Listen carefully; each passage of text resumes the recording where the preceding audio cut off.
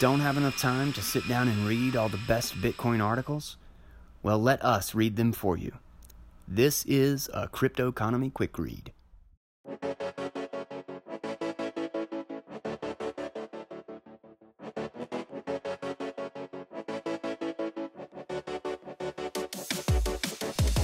Welcome back, crew, to the Crypto Economy Podcast. Per my promise from yesterday, I have finally finished my article that I mentioned in the episode, and we'll be reading it to you today. I don't really need much of an introduction here. This is my article. It's posted on my Medium page. I'll provide all the links if you want to go check it out. I've got a bunch of good pictures and a couple of animations in the article that you should definitely check out to kind of help visualize this. But without further ado, I will go ahead and jump into my own article titled "The Panama Canal and Bitcoin's Lightning Network: Surpassing Limits by Tightening Them." There is an often heard fallacy that I go over briefly in one of my previous articles answering the common FUD around the Lightning Network. Link. Unfortunately, most people seem to have not read or not understood my explanation. How either is possible, I am not sure. But ignorant persons continue to claim that the Lightning Network is fractional reserve and uses fake or IOU-based Lightning tokens. This empty statement stubbornly persists despite proof to the contrary. Some individuals I argue with on a regular basis don't even seem concerned with countering the evidence that I give or explaining in even the slightest of ways how these fake coins will get inserted. Instead, they immediately move the goalpost to predicting a future version of Lightning where all their baseless claims are suddenly validated. Here's a simplified generalization of what I mean. Lightning hater. Lightning uses fake tokens that are fractional reserve just like the banks.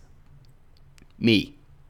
The only script elements involved are check lock time verify, check sequence verify, and hash time lock contracts. They are all signed from valid and confirmed multi-sig addresses. Please explain where in any of these there is the remotest possibility of arbitrarily creating fake coins. Lightning hater.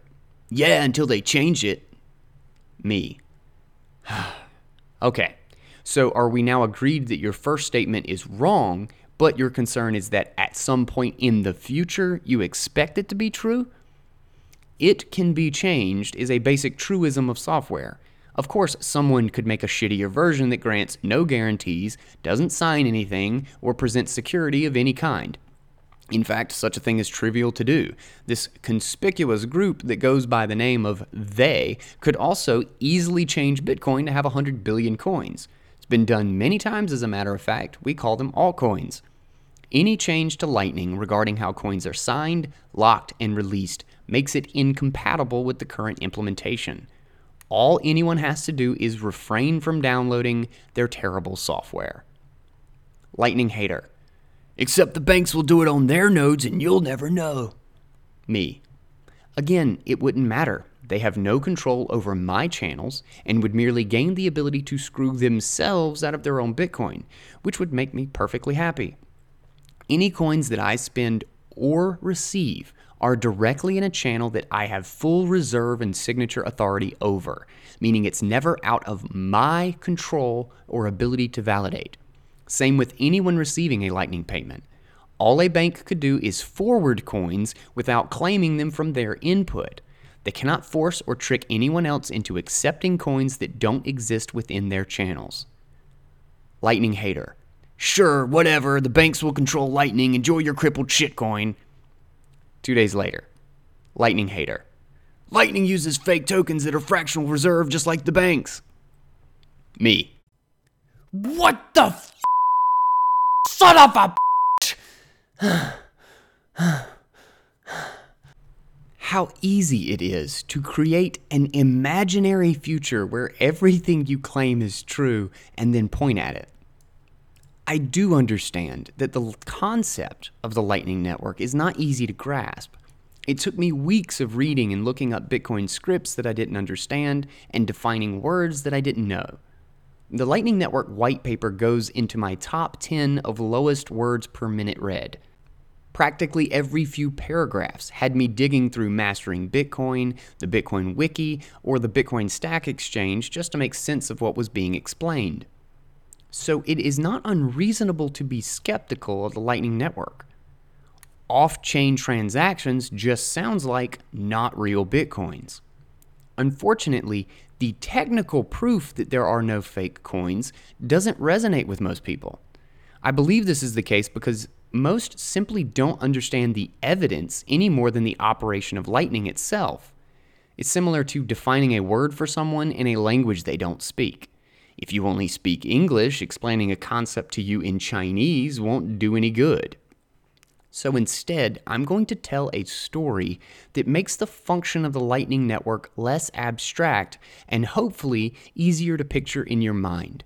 We will do this by explanation of the system that runs the Panama Canal. The limits of Lightning. When you actually have a solid understanding of the Lightning Network, you will quickly notice how many detractors of it will argue it sucks by listing in the same thread criticisms that actually contradict each other. Here are 3 specific problems I hear regularly repeated, 2 of which are based in truth. 1. Lightning Network uses fake tokens that can be created arbitrarily. 2. You can't receive any payments that are greater than the amount you have locked in a channel. And 3, if your channel is out of balance, you will be unable to either send or receive payments with it depending on which direction the channel is leaning. The second and third considerations are true in a basic sense. Payment channels are nothing more than reserved coins signed by you and another node on the Lightning Network which you choose to connect with. Number 2 accurately explains that the amount of Bitcoin that can be used in a payment is capped to the total amount of Bitcoin locked inside your channel. If you and the other node only lock up a total of 10 millibits, but you need to make an 11 millibit payment, then you are stuck being unable to sign inputs that don't exist. This would either require a regular transaction, a closing and reopening of the channel, spreading the payment across multiple channels, or what is called splicing additional coins into an existing channel. Number 3 calls attention to the fact that the channel also needs to have balances owned by both parties, or the transfer can only move one direction. If you own Bitcoins, you can send them forward to the next node, and then they will send the same amount forward in a channel that they have with the next node, and so on. However, if you don't own any coins in your channel, i.e. you already spent them, you have nothing you can sign over to the other node, and therefore can receive but cannot send a payment. Therefore, Lightning channels have liquidity limits. If it gets lopsided to one node or the other, the coins have to move back the opposite direction in order to be spendable again. There are many trust-minimized solutions to these issues like Lightning to on-chain swaps, splicing into channels, opening or using a second existing channel to rebalance the first, etc. Despite being fun topics by themselves, these tools aren't what this article is about. The key here is that these further complaints directly contradict number 1, the idea that there are any fake Lightning tokens involved. If a balance must be present within the channel to sign over to the other node, and a payment fails without it, obviously no one is sending fake tokens, but fully validated Bitcoins. Same with the liquidity limitations. If this is just a fractional reserve network, then why are we constrained to the balance of the channel? Why not simply make some extra coins to fulfill the payment? When was the last time you heard the Federal Reserve make the public statement, quote, "We need to inject money into the economy in order to increase employment, investment, and manipulate, stabilize interest rates. But unfortunately we checked and it looks like we don't have enough money in our account." Luckily, the Panama Canal can shed a little more light on these claims. So let's dive in. Panama payment channels. The thought came upon me rather randomly on the way to the grocery. My realization was that the way the Panama Canal moves water to achieve something that, at a cursory glance, would sound impossible is actually an excellent real-world parallel to how the Lightning payment system moves value in Bitcoins. It also demonstrates how this would be possible without contradicting the underlying laws of that system. In other words, how can we increase the number and kinds of limitations on a specific balance of Bitcoin in order to get around a different limitation? In the Lightning Network sense, how do Bitcoin payments become instant and bridged across payment channels without ever contradicting the cryptographic validation and scarcity it's built on top of? To get this out of the way, Lightning is not related to token contracts on Ethereum. I often see people claiming Lightning payments are like ERC20 tokens that would have to be redeemed for real Ethereum or Bitcoin. In truth, there is no meaningful similarity between how the two operate. ERC20 tokens are transferred with Ethereum keys, but they have nothing to do with Ethereum, the asset, at all. They do not sign Ethereum inputs, they don't transfer Ethereum during payment, and they don't care whether Ethereum is present at all. The only connection to Ethereum is in the use of Ethereum keys and addresses for controlling or moving the balance of these new tokens. Just like I could use my Bitcoin public key to encrypt some arbitrary text and then decrypt it with my private key, it makes zero difference to the encryption of the text whether I have any Bitcoin attached to those keys.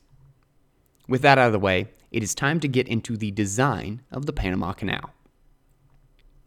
Disclaimer: I'm employing a little creative license here, as these are not the exact means by which the Panama Canal operates. My explanation will work with individual reserve tanks, while the canal doesn't perfectly follow this model. This is because all locks are operated by a single station, while in Lightning, every lock is a channel with independent operators, and each have individual reserve lakes. These minor differences are unimportant to the underlying design that make it possible. If you don't know, most of the Panama Canal is 26 meters above sea level. Ships are literally lifted 85 feet above the ground and then shipped to the other end and dropped back down to sea level. This seems to defy fluid dynamics, right? How can you keep water accessible by boat significantly above sea level without it just draining into the ocean? It's accomplished with a series of locks and water reserves at either end of the canal. In relation to the Lightning Network, the quote, locking bays are analogous to individual payment channels.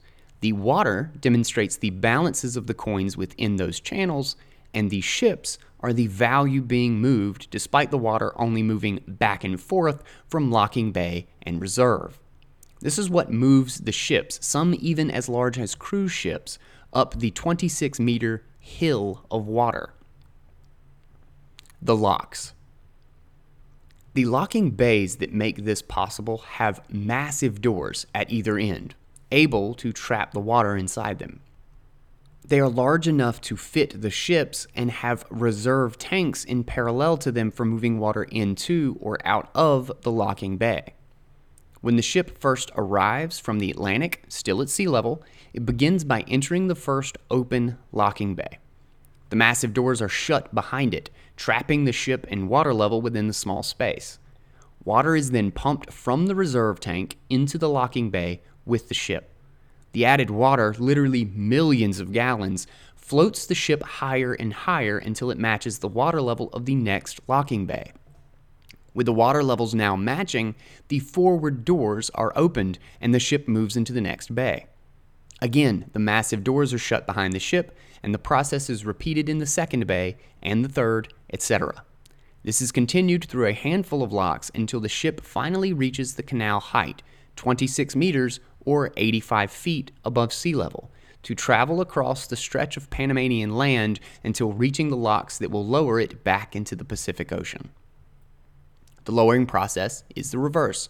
On the lowering side, the water is pumped into the reserve rather than out, in order to drop the ship a few meters.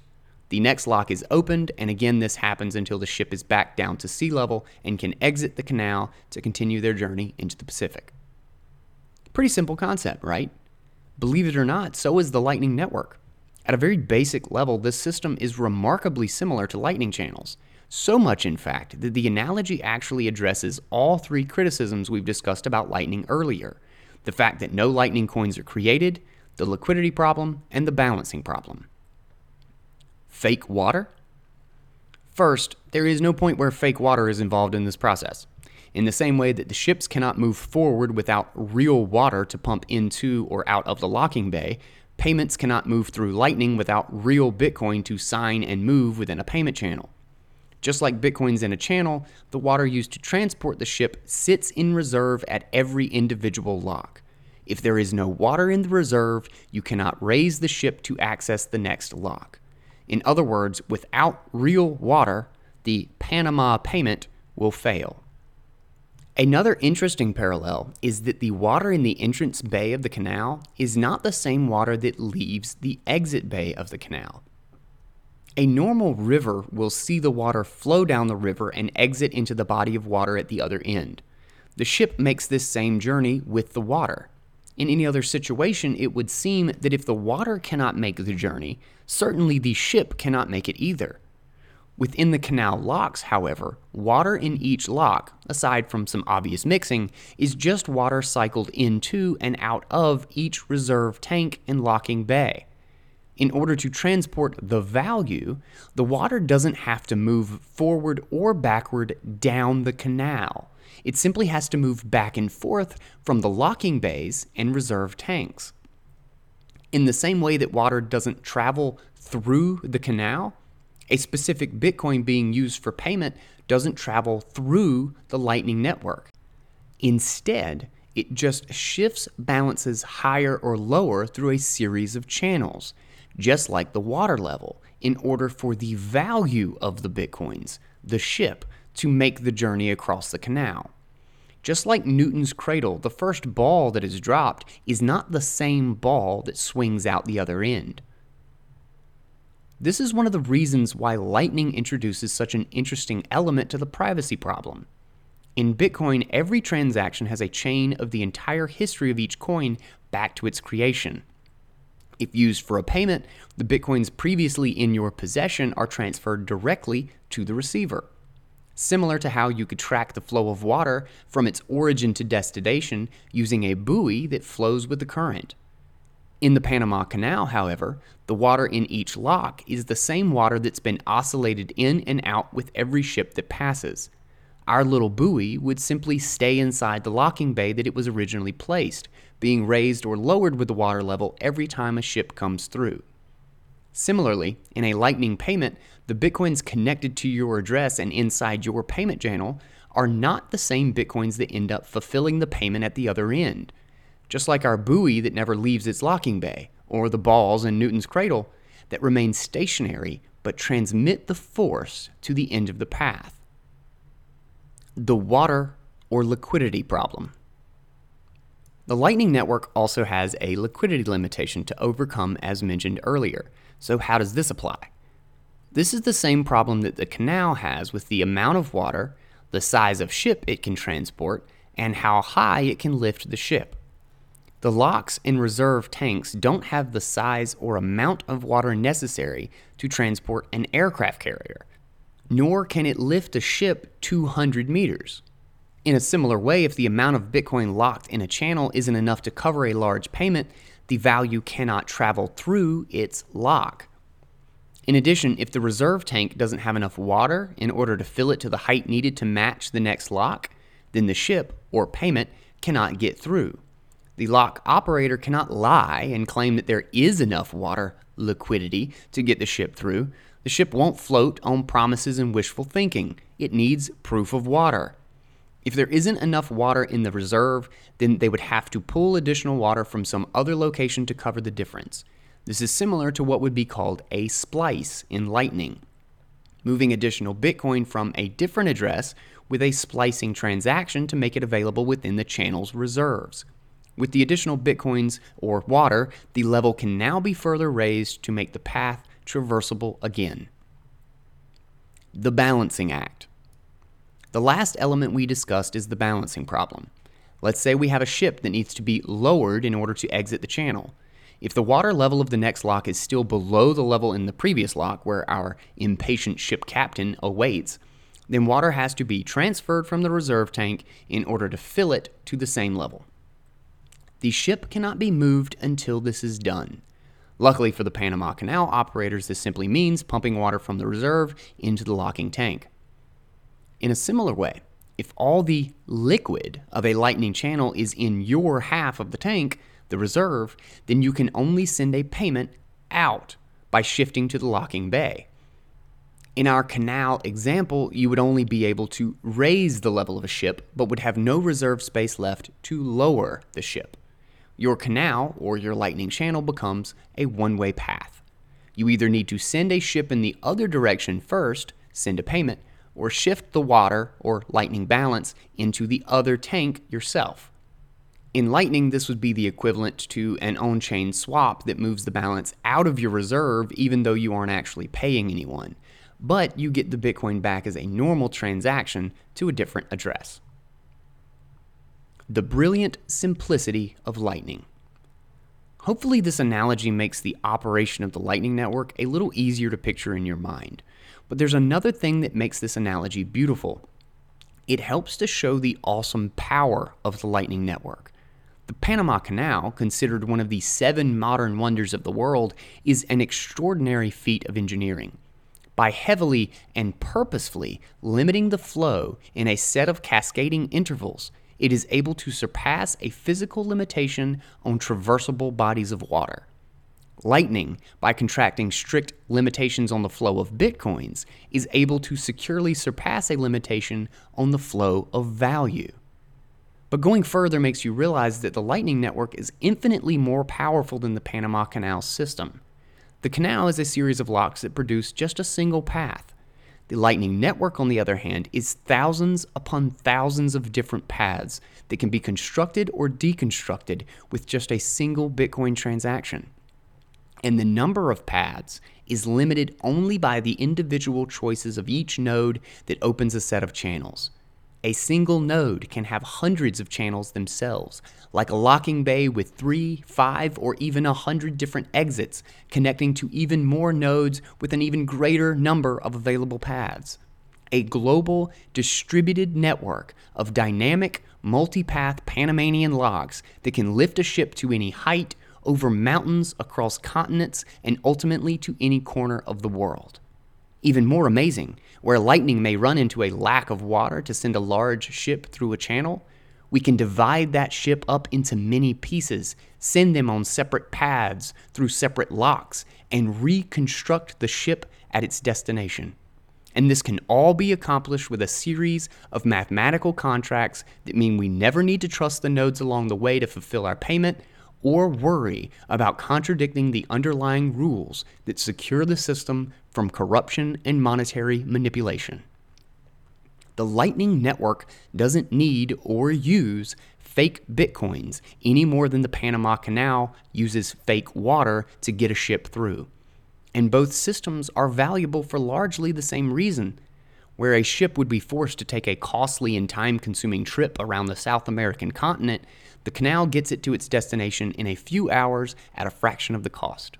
Where a normal Bitcoin transaction has to be validated by tens of thousands of nodes around the world, pay a network fee, and wait 10 minutes or longer for a confirmation, Lightning payments pay mere thousandths of that fee and are confirmed at the speed of light. This is only the beginning. There is still enormous potential in the Lightning Network yet to be tapped and use cases yet to be realized. The millionth vessel passed through the Panama Canal in September of 2010, and since its construction, the canal has transported hundreds of billions of dollars worth of value through its locks. The Lightning Network, with the right engineers and infrastructure, may very well one day facilitate the transfer of hundreds or even thousands of times more economic value than even the Panama Canal. All right, I hope you guys enjoyed that one. That was my article on Medium.com. If you enjoyed that, please go give it a round of applause on Medium. I will, of course, link to all my crap as usual. And that one was titled The Panama Canal and Bitcoin's Lightning Network, Surpassing Limits by Tightening Them. So, yeah, I don't really think that needs commentary. That's what the whole article was my commentary. So we will close this one here. Thanks for listening, guys. Don't forget to follow me at The Crypto Economy on Twitter, Medium, and Mastodon. You can find a link straight to my Mastodon page with in my Twitter description.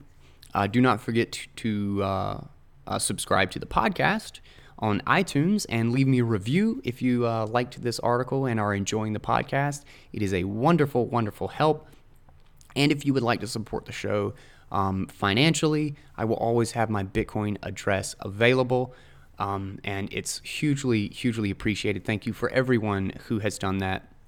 And also share this with all your friends in the cryptocurrency space, or anybody you know that is looking to learn more about Bitcoin and the Lightning Network and all this stuff going on in the cryptocurrency. That's a wonderful, wonderful thank you to everyone who has done that as well. We continue to get a lot of new listeners, and it's really exciting to see those stats jump up every week. And outside of that, if you were looking to get your Trezor wallet to secure your Bitcoin and other cryptocurrencies, don't forget to do it through my affiliate link, because that'll send a couple of bucks my way, and it won't cost you a dime. You will still get your hardware wallet, and you'll be helping out the Cryptocurrency Podcast. All right, guys, I will catch you tomorrow with another episode. Until then, take it easy, guys.